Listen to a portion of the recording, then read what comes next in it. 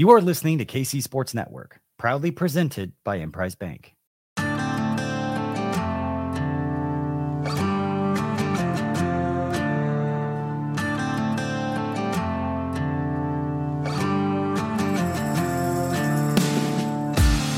Coming up, the latest episode of 3 Mall. Welcome into another 3 Mall Pod bonus edition. I am your host, Cole Manbeck, joined as always by former K-State wide receiver and partner at Wildcat NIL, Curry Sexton, as we are here to recap another dominating K-State effort on the football field as they defeat Houston 41-0. Before we dive in, as always, want to remind our listeners about our friends over at Holiday Distillery. Go get stocked up with some Ben Holiday bottled and bond bourbon or 360 vodka. Awesome stuff. They were out at the NIL golf tournament for the Players Classic for the K-State men's basketball team a couple weeks ago. Wyatt was serving up some delicious drinks with Holiday Distillery products. So go check them out. Great K-State folks who support us on 3 Maw. So Curry, another fun week, a relaxing, stress-free game. Gotten a couple of those in a row as K-State dominates Houston. And I think the storyline of this is just the defense, Curry.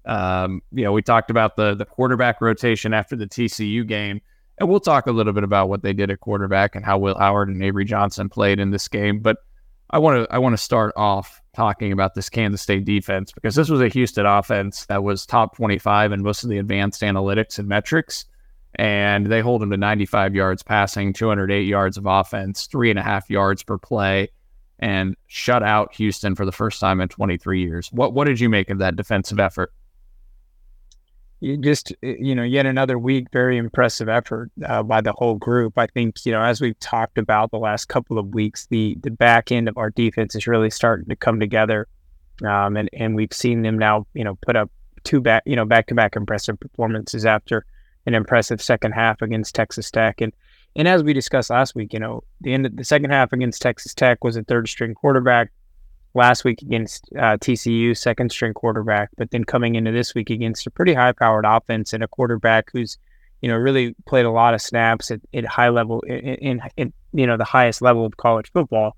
Thought maybe we'd have a little bit more of a test, but the defense again showed up. I think just from the front to the back, we have a really solid unit, and we're getting pressure after the quarterback. We're not, we're making the proper run fits, and then the guys on the back end are just playing tight coverage all the time. So really, really good to see, especially coming into a big game this Saturday. And I thought going into Saturday, when you looked at the forecast, I thought it was going to play favorably to K-State. It was forecasted rain, cold, windy. And while it was still chilly out there and there was some wind, it wasn't rainy. There wasn't a wet football for the most part. It was pretty dry, unlike what was happening in Lawrence, as they had rain coming down and an hour plus delay in the game against Oklahoma. Manhattan stayed mostly dry, and it was conditions where you would have thought Houston would be able to throw the ball still effectively. They have talented wide receivers. Donovan Smith is a talented quarterback and has thrown for nearly 2,000 yards this year coming into that game. They were completing 73% of their passes over the previous 4 games and were top 10 over that in pass efficiency nationally, and they could not get anything going. Only the second time Dana Holgerson's been shut out in his entire coaching career as a head coach. That's 158 games, and I mentioned it, 95 yards passing. Is it just playing together more, Curry, that you pin as the reason why this defense has really figured things out, especially? I feel like we talk about it every week, but the secondary to me, just that they're in the right spots. They're right with their guys, and it doesn't seem like there's any sort of communication issues any longer. It certainly feels like they have the talent there as you continue to watch them play. Yeah, I mean, I think Saturday, going into the game, I felt really good about the Cats' chances. I think, sure, it didn't rain, but this was a Houston team that's used to playing in warm weather, coming off a game that many coined as their Super Bowl. And so you knew a letdown was a possibility, and you also thought, okay, well, they're not going to like these cold temps. And so I think that, the elements and the circumstances did play a factor in Saturday's game. But the defense, I think it's guys coming together, as we've discussed. The back end, a lot of youth, a lot of inexperience there, and we saw flashes early on, and now we're seeing them play consistent as a unit. And you're seeing some of the other young guys, the Austin Romaines, the Uso Ciamalos. I know Uso's not technically a young guy, but in terms of experience, he is. And you're just seeing those guys, those guys improve and play to their potential. And so, you're the entire unit is seeing the benefits of that. We did a Patreon Q&A episode on our Patreon page at patreon.com/3maw. And one of the questions we had submitted to us, Curry, was, who would you grade as who's the MVP of this Kansas State defense to date on the season? It was a hard question for me to answer. Well, who would you say? Because it seems like they play so well as a unit. Like, it just feels like a really cohesive unit. There isn't like that star of a Felix and Yudiki Uzama, right? It's so I'm curious if you have a guy that I would say. I mean, star power. I think Jacob Parrish has been sort of the star on the back end, but I think in terms of MVP, I think it's got to be Austin Moore, Desmond Purnell. I think those two guys have been really, really solid all year. Austin Moore's a guy who just goes out there every week and works. Maybe doesn't get the fanfare. Maybe hasn't had a ton of big plays, but he's always around the football. He's always making plays. And so I would say Austin Moore, Desmond Purnell have been maybe the MVPs of the defense. But in terms of star power, you've seen it from Jacob Parrish. You've seen some flashes from Will Lee. You've seen some flashes from Khalid Duke and some other guys across the board. But it is just, in most cases, it's a collective effort. Yeah, I think I went with Jacob Parrish on my answer, Curry. He's been so solid outside of that Missouri game when there were a couple communication errors, and that wasn't even all his fault. He has been locked on to guys. I mean, I think he's one of the elite cover corners in this conference, and good arm length, even though he's not the tallest guy in the world. So I think Will Lee, Kobe Savage was up there as well as one of the other guys' answers. And I think a guy that's maybe been a little underrated is BJ Payne, as they moved him out of him and Kobe Savage swapped safety positions after that Missouri game, put Kobe back in the middle, and it feels like it's really helped BJ Payne, and obviously also a guy that, they were relying on, but it only really played in just a handful of games coming into the year, and now is really coming on, and we know he's one of the fastest guys, most athletic guys on the team, so he's playing great football. So let's transition to the offense, and then we'll look at Houston when we come out of break here in a few minutes, but you mentioned to Curry after the last game, you didn't think they could keep alternating every other series like they did against TCU. And in this game, they start Will Howard once again, but they stick with him for a couple series, and Avery gets on the field, and there's the fumbled handoff exchange on his second play, and then you didn't see Avery for a while after that. What did you make of the way they handled the quarterbacks in this one? Yeah, I mean, I for one, I'm glad that we didn't see the jockeying back and forth like we saw last weekend against TCU. I think that's a good thing. I told you last week I was a proponent of Avery being the guy going forward, and I don't know that that's changed, but I am glad that they didn't resort back to the flip-flopping series. Will played well. We didn't need a lot from Will. I mean, I think he threw for 164 yards, was very efficient. But that was a football game where if you look at our offensive statistics, they don't screen 41 points. But it's just because of the dominance of our defense. And so, Will got the job done. He looked good. And so, can't really critique much there. I will say my one critique is I was not a fan of putting Avery out there. The zone read, some of those, kind of exchange problems are bound to happen occasionally, especially with a young guy. And I was not a fan of them yanking him after that. You put him out there, he has one snap, fumble, and then you yank him until later in the game. Was not a fan of that, especially with a guy who's the future of the program. So would have liked to have seen them throw Avery back in the fire, let him kind of get into a rhythm and see what he can do. But it was good to see him later in the game, and good to see him stand in the pocket and make some throws. And he also was an efficient passer Saturday, including with some different guys up front and some different guys out of the skill positions. And I'll say one thing that there was a really, really it was a benefit that we haven't talked about much, that maybe a little bit underrated, is just the ability to play 2-3 deep in a Big 12 football game. You don't get that opportunity much past the first couple weeks of the year, and to get into your 2 and 3 deep across the board is massive. It's massive for development. It's massive for keeping guys locked in. some of those guys haven't seen a live game snap since the first game of the season, or maybe the second game of the season. And so getting them out there in a Big 12 football game is great for a number of different reasons. So was very glad to see that happen a little bit on Saturday as well. It's a great point. It's the second consecutive week they've been able to do that. They've had an opportunity because they also blew out TCU. So they're getting guys some extra reps. You've seen some guys step on the field for the first time, like a Rex Van Wy, who they have high hopes for against TCU. He gets his first snaps of the season. He's a guy that they're hoping to redshirt. And now you're getting more into that portion of the season where those guys that have played maybe one game, or guys where the light bulb's coming on and they could still preserve their red shirt, but they could play them 4 games here down the stretch and still preserve that red shirt. So I think it's a great point, Curry, and I think you bring up a great point on pulling Avery. DY actually brought that up on our pod that we did today, and that one of the critiques was, you pull a guy like that when they have one turnover, the other quarterbacks are watching too, right? And then you start worrying, I make one mistake, and do I have to live on eggshells here? Yeah. And so. And that was, that's, somebody, I can't remember, it might have been my mother-in-law, somebody after the game was like, it felt like a Coach Snyder move.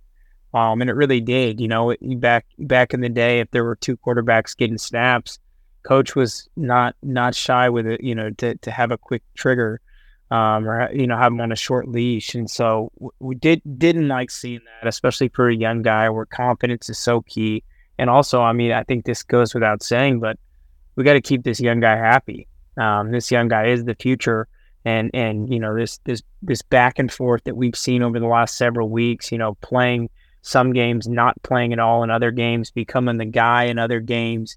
The back and forth. You're giving this kid a lot of whiplash, and I know Avery Johnson is built to handle it, but that can wear on a young guy. That can wear on a guy who's not young. And so I just hope that we're not putting him in a tough position by the way we've handled him over the course of the season. Yeah, for sure. One more question on the offense, Curry, and then we'll throw to a break. But they haven't really needed to go downfield these last couple of games through the air. But one hesitancy I have is, so they're 21-24 passing, but 215 yards. Incredibly efficient, but only a couple passes that they even really went probably beyond like 8 or 9 yards in this game. They were both completed to Phillip Brooks. So credit to Will Howard and the offense for being successful those times they went downfield. But really over the last 2 games, outside of Avery Johnson's 2 dimes that he threw against TCU and then the couple to Phillip Brooks, there just isn't a lot going vertically down the field. Like they're not even really talked about this before, but when you start to go up against, like you look ahead, and we're going to talk about Texas here in a few minutes, but you look ahead to a Texas, to these really good defenses, is it sustainable to be able to be productive offensively against teams that are going to probably take away the run a little bit more, and you're going to have to take some chances vertically? Yeah, it's college football in a lot of ways is akin to what we see in basketball these days, where the 3-point shot in basketball is the great equalizer. A deep ball in football is, especially in college football, is the great equalizer. And so I think you always have to have that that option.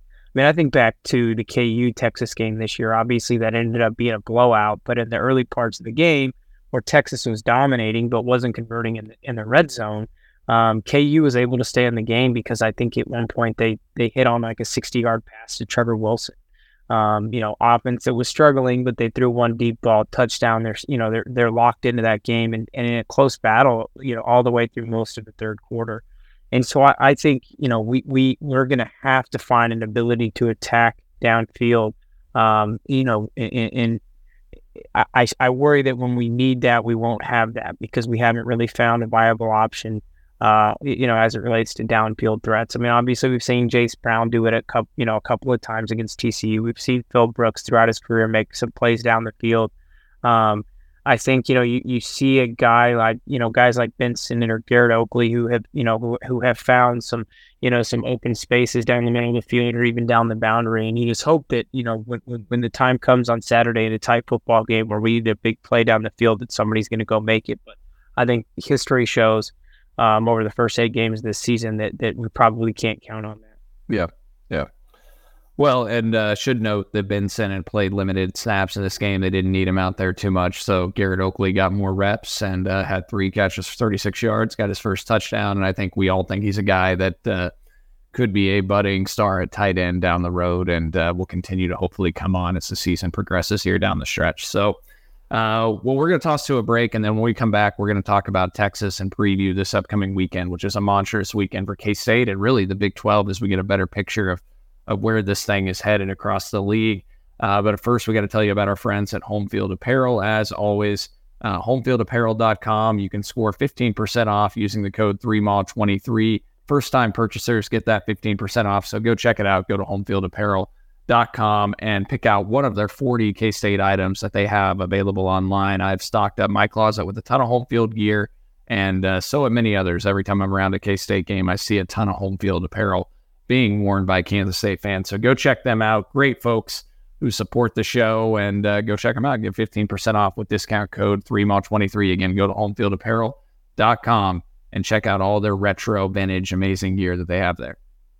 Thanks for listening to KC Sports Network. Make sure you download our new app. Find it on the App Store or Google Play. Just search KC Sports Network. We're driven by the search for better. But when it comes to hiring, the best way to search for a candidate isn't to search at all. Don't search, match with Indeed. Indeed is your matching and hiring platform with over 350 million global monthly visitors, according to Indeed data, and a matching engine that helps you find quality candidates fast. Ditch the busy work. Use Indeed for scheduling, screening, and messaging so you can connect with candidates faster. Leveraging over 140 million qualifications and preferences every day, Indeed's matching engine is constantly learning from your preferences, so the more you use Indeed, the better it gets. Join more than 3.5 million businesses worldwide that use Indeed to hire great talent fast. And listeners of this show will get a $75 sponsored job credit to get your jobs more visibility at Indeed.com/Blue Wire. Just go to Indeed.com/Blue Wire right now and support our show by saying that you heard about Indeed on this podcast. That's Indeed.com/Blue Wire. Terms and conditions apply. Need to hire? You need Indeed. Without the ones like you, who work tirelessly to keep things running, everything would suddenly stop. Hospitals, factories, schools, and power plants, they all depend on you. No matter the weather, emergency, or time of day, you're the ones who get it done. At Grainger, we're here for you with professional-grade industrial supplies. Count on real-time product availability and fast delivery. Call, clickgrainger.com, or just stop by. Grainger, for the ones who get it done. So a monstrous weekend, Curry, is interestingly enough, when K-State played Texas last year in Manhattan, K-State was 6-2 and 4-1 in the Big 12. And they're right there in place. Texas then lost the ensuing week against TCU. K-State dominated Baylor, and it went from there. I don't think you want to be counting on that with the 14-team league and the weird tiebreaker scenarios that exist, and you don't get a shot at OU this year, although OU lost to KU. So a lot of things have shaken out that maybe we didn't foresee coming.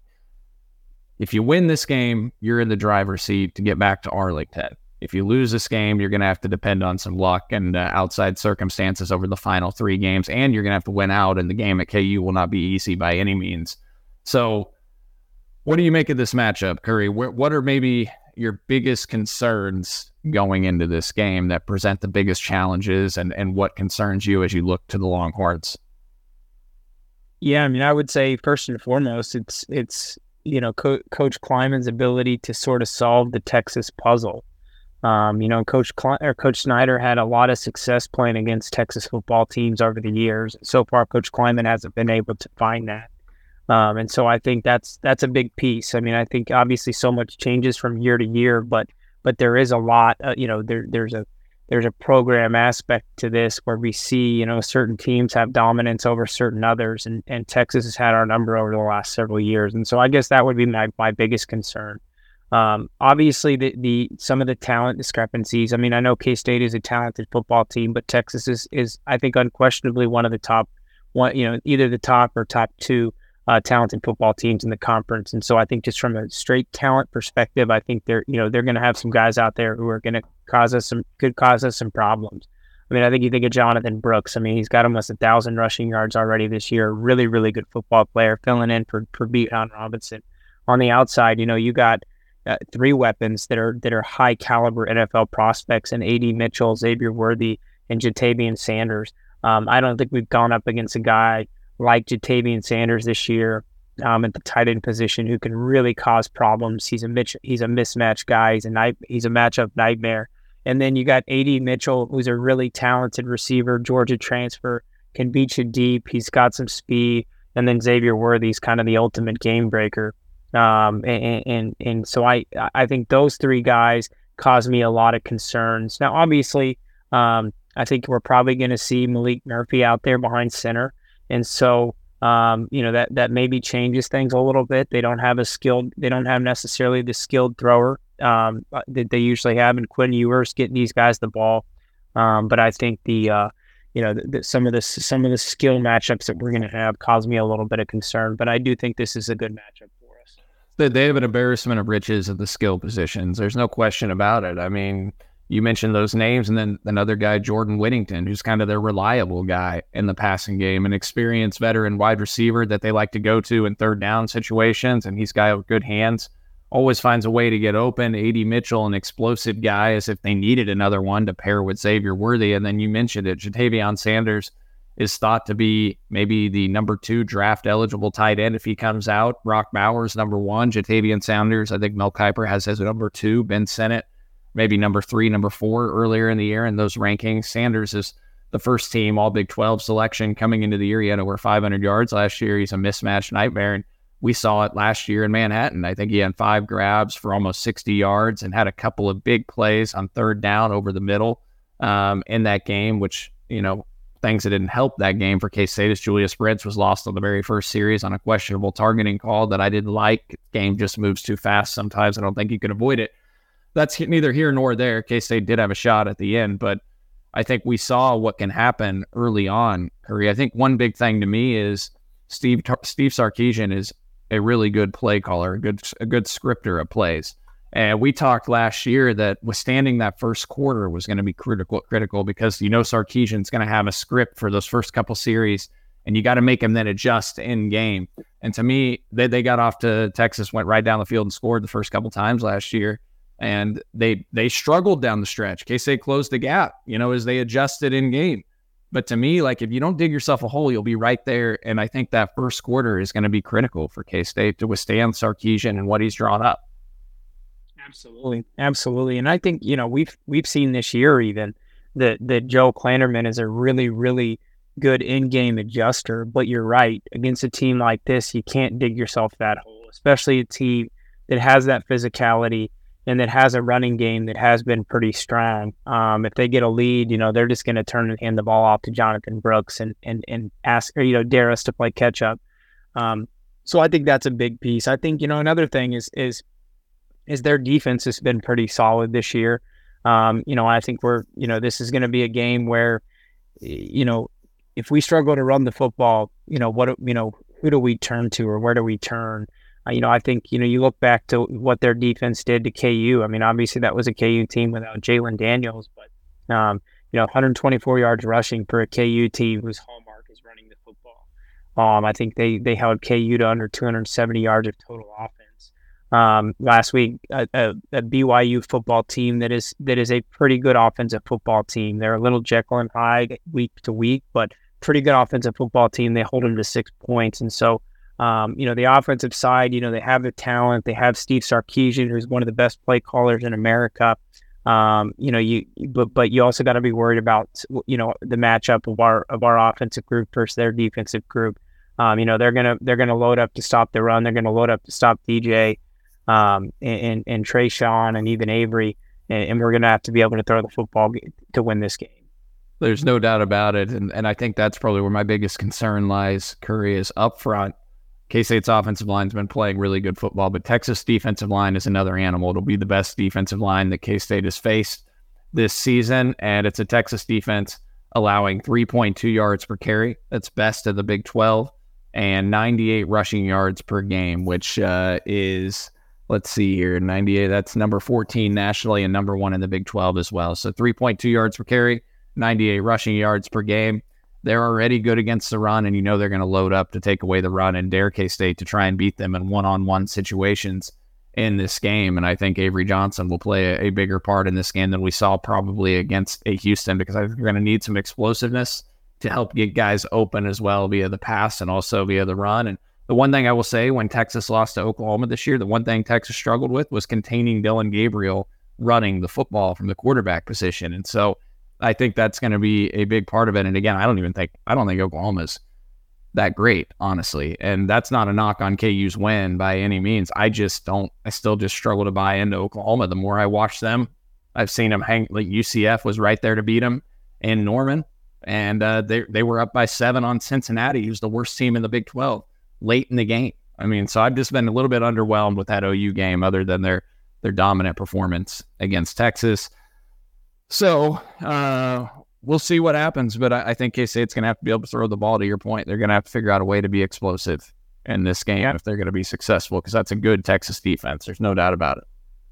Absolutely. And I think a couple of other factors. Is that I think it's going to be 80 degrees on Saturday. I know it was fairly warm a couple weeks ago against TCU, but how do we, that Texas heat, how does that impact our guys? And then I think, the 11 a.m. kickoff. Well, I've always been a fan of 11 a.m. kickoffs when you're the road team. Yeah. I think it takes the crowd out of the game a little bit. Not the Darrell K. Royal Stadium has the best crowd in the world. It's one of the biggest, but not the best.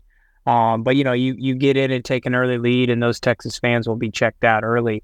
And so I think that's an advantage as well. You get up early game, take care of business, get home to Manhattan and celebrate. What would you, on that note, how would you kind of rank maybe the top 4 or 5 most difficult places to play that you played in the Big 12? That's a good question. I would say Oklahoma State is number 1. I would say Iowa State is number 2. That place is small, but it's really, really loud. I would say number 3, man, that's tough. I would probably say Oklahoma. Okay. They're not always loud, but they can certainly raise the decibel level. And then I don't know after that. KU's nothing. Baylor's not great. Texas Tech, I've never thought that stadium was overly loud. Again, Texas, because they pack 100,000 people in there, can get loud, but it's generally not. So I'd say the three that I mentioned, Oklahoma State, Iowa State, and OU, are probably the 3 loudest outside of K-State. I ask only because, Curry, I was often in the press box for these games, so you don't get a sense for the environment. And the last 5 minutes of the game, typically media were able to go down on the field onto the sidelines, and there were a couple of times I was down on the sideline in Austin for K-State games, but it was 2017 and 2019, and I was right in front of the student section, so it was louder than normal, and it was a 1-score game. Like, Texas nearly lost both those games, so they were actually loud, but that was because it was a 1-score game, and I was wondering what it was really like the entirety of the game, because you couldn't get a feel for it, so I thought I'd ask you that. So. Yeah, the positioning in their student section, the sort of the design of the stadium, I don't think it holds sound well. And I think it's more of a social event for those fans than anything. Yeah, I would agree with that. I'll ask you one other question that we talked about on the pod this morning that's a little bit off the wall. So K-State plays Texas Saturday, and then Oklahoma goes to Oklahoma State. You've got Bedlam. And then in the 6 o'clock window, you've got KU at Iowa State, which should be an incredible game as well. You just mentioned Ames being a really tough place to play, especially at night. And they're 4-1 in the league. They're going to be jacked up with a chance to get to 5-1. They got a ranked KU team coming in. I guess DY posed this question to me, so I'm going to pose it to you. What's the best outcome? Obviously, K-State winning is a great outcome. But in those 2 other games, in order for K-State to get back to Arlington, what would you view as the best outcomes in those games? Who you'd be pulling for as a K-State fan? It's hard to put my biases aside. I think with KU and Iowa State, because we play them both, I don't know that it really matters who wins that football game, but I think Iowa State beating KU is the best outcome, and that factors in my bias. And then I would, the same could be said for, because we don't get a shot at Oklahoma. I think Oklahoma State beating OU in that game is probably best case scenario for K-State. And then obviously if the Cats win, if the Cats win, Oklahoma State wins, and Iowa State wins on Saturday, we're in a really, really good position going into the final 3 weeks of the season. I mean, obviously we come home to Baylor. Baylor's, really, really down this year, have been struggling as of late or for most of the season. And you think, Iowa State has to go on the road to BYU next week. Really tough place to play. And then you think Oklahoma State going to UCF will not be an easy football game. Texas at TCU, Texas has had struggles with TCU over the years. Obviously, we match up with KU. Texas goes on the road to Iowa State. Yeah. We just talked about how hard it is to win in Iowa, especially in November. Those Texas boys won't like going to Iowa in November. It's just going to be a really interesting month of November. I think there's probably 20 different scenarios or more as to who could end up in Arlington in early December. I do think that if the Cats keep playing like they have been over the last 2.5 weeks, I think we're going to be in a really good position. Yeah, to be clear, if K-State wins out, it won't matter. It'll be K-State. Yep. So you just take care of your own business. Take care of business. Yep. Yeah, you don't have to rely on anything. Now, I think Oklahoma State beating OU would be great also, just because, first of all, it would increase the chances that if K-State wins Saturday and OSU wins, there's a great shot both Texas and Oklahoma miss the Big 12 championship in their final year. When everybody thought that was a shoo-in before this, like as the season was going on early, everybody thought that was a shoo-in, Curry, that Texas and OU were getting there. And if the old 8, the legacy schools of the Big 12 could be the ones that knock those schools out, if K-State could win after KU beats Oklahoma and then Oklahoma State knocks out Oklahoma, you'd be looking at, potential for Oklahoma State would almost be a shoo-in at that point to get to Arlington. I know I'd like a rematch against Oklahoma State. And the way the tiebreaker scenarios unfold, if OU loses again, and the reason I think it'd be better for Oklahoma State to beat them, because Oklahoma State has the head-to-head tiebreaker on K-State. So if K-State drops a second game, OSU is still going to have that tiebreaker on them. And also the way the tiebreakers unfold is if OU and K-State both have 2 losses, neither one played each other. So they obviously can't go off head-to-head. They then go off who's the highest team you beat in the standings. Well, OU beat Texas, so K-State needs to beat Texas. But then if that happens, if K-State beats Texas, you're going to have to start really going down the list of the teams, and we don't know how the standings are going to shake out. OU plays a really weak Big 12 schedule. So there is an opportunity that K-State could have the best win in the standings, but we won't know that for a while. And to your point on KU and Iowa State, I think K-State will beat Iowa State. That game's in Manhattan, so they'll be able to give them a head-to-head loss. And that KU game's going to be tough in Lawrence. So thinking about that one, that's going to be a pretty good atmosphere, probably the best atmosphere we've seen since the Mark Mangino days. And I remember going to a couple of those games against K-State. So they're going to be fired up for that one. There's a lot to look forward to. I think, as you said, one of the things that is really intriguing is the idea of neither Texas nor OU making the championship game for the 3rd year in a row, especially this year when so much has been said about how the Big 12 is down, or at least so much was said in the early part of the year, how the Big 12 was down, and now that's appearing to not be the case. It appears to be a pretty strong conference, although maybe not as strong at the top as the SEC or some of those other conferences. And so I think there would be, it'd be pretty poetic if neither of those schools were in Arlington in early December. But yeah, like you said, the Cats just got to take care of business and handle what's in front of them, and everything else will take care of itself. Well, it could be a fun Saturday for K-State fans and really a fun few days. You've got the K-State-Texas game at 11 a.m., and if you win, you can kick back and enjoy college football the rest of the day, and you can also wait for the Patrick Gongba commitment, potentially choosing between K-State, Kentucky, and Duke. And I know he had one heck of an official visit to Manhattan this last weekend, arguably the second best center in college basketball coming into the 2024 recruiting class. And K-State has done everything they can to land the services of Gongba. So we'll see what happens on November 4th as he announces his college destination. Hopefully it's one heck of a party for Kansas State fans, and no better way to party than drink some Bent Holiday bottled in bond bourbon or 360 vodka. So go get stocked up for this weekend so you're ready to toast a glass and celebrate hopefully a K-State win and a big-time K-State commitment, and then gear up for basketball season as the Cats open the season against USC, top 25 USC in Las Vegas next Monday night on November 6th. So, Curry, I think that's going to do it for us. We'll go ahead and wrap this up, and hopefully next week we're talking about K-State 7-2 overall, 5-1 of the Big 12, and in the driver's seat to get back to Arlington. So, Appreciate you as always, and we'll talk next week. Appreciate Nick Springer behind the scenes producing the pod as always. Appreciate homefieldapparel.com as well for supporting the show. Go check them out. Score 15% off with code 3MAW23 as you check out. And appreciate all of you that listen and support the show. Want to thank you again for listening to another 3MAW bonus edition. Thank you for listening to KC Sports Network. We appreciate your support. Don't forget to hit that follow button and leave us a review if you like what you heard. You can find all 6 of our channels covering the Chiefs, Royals, Sporting KC, and the KC Current, plus KU, K-State, or Mizzou by searching KCSN wherever you listen to podcasts. We're also on YouTube. Entertain, educate, inform. KC Sports Network.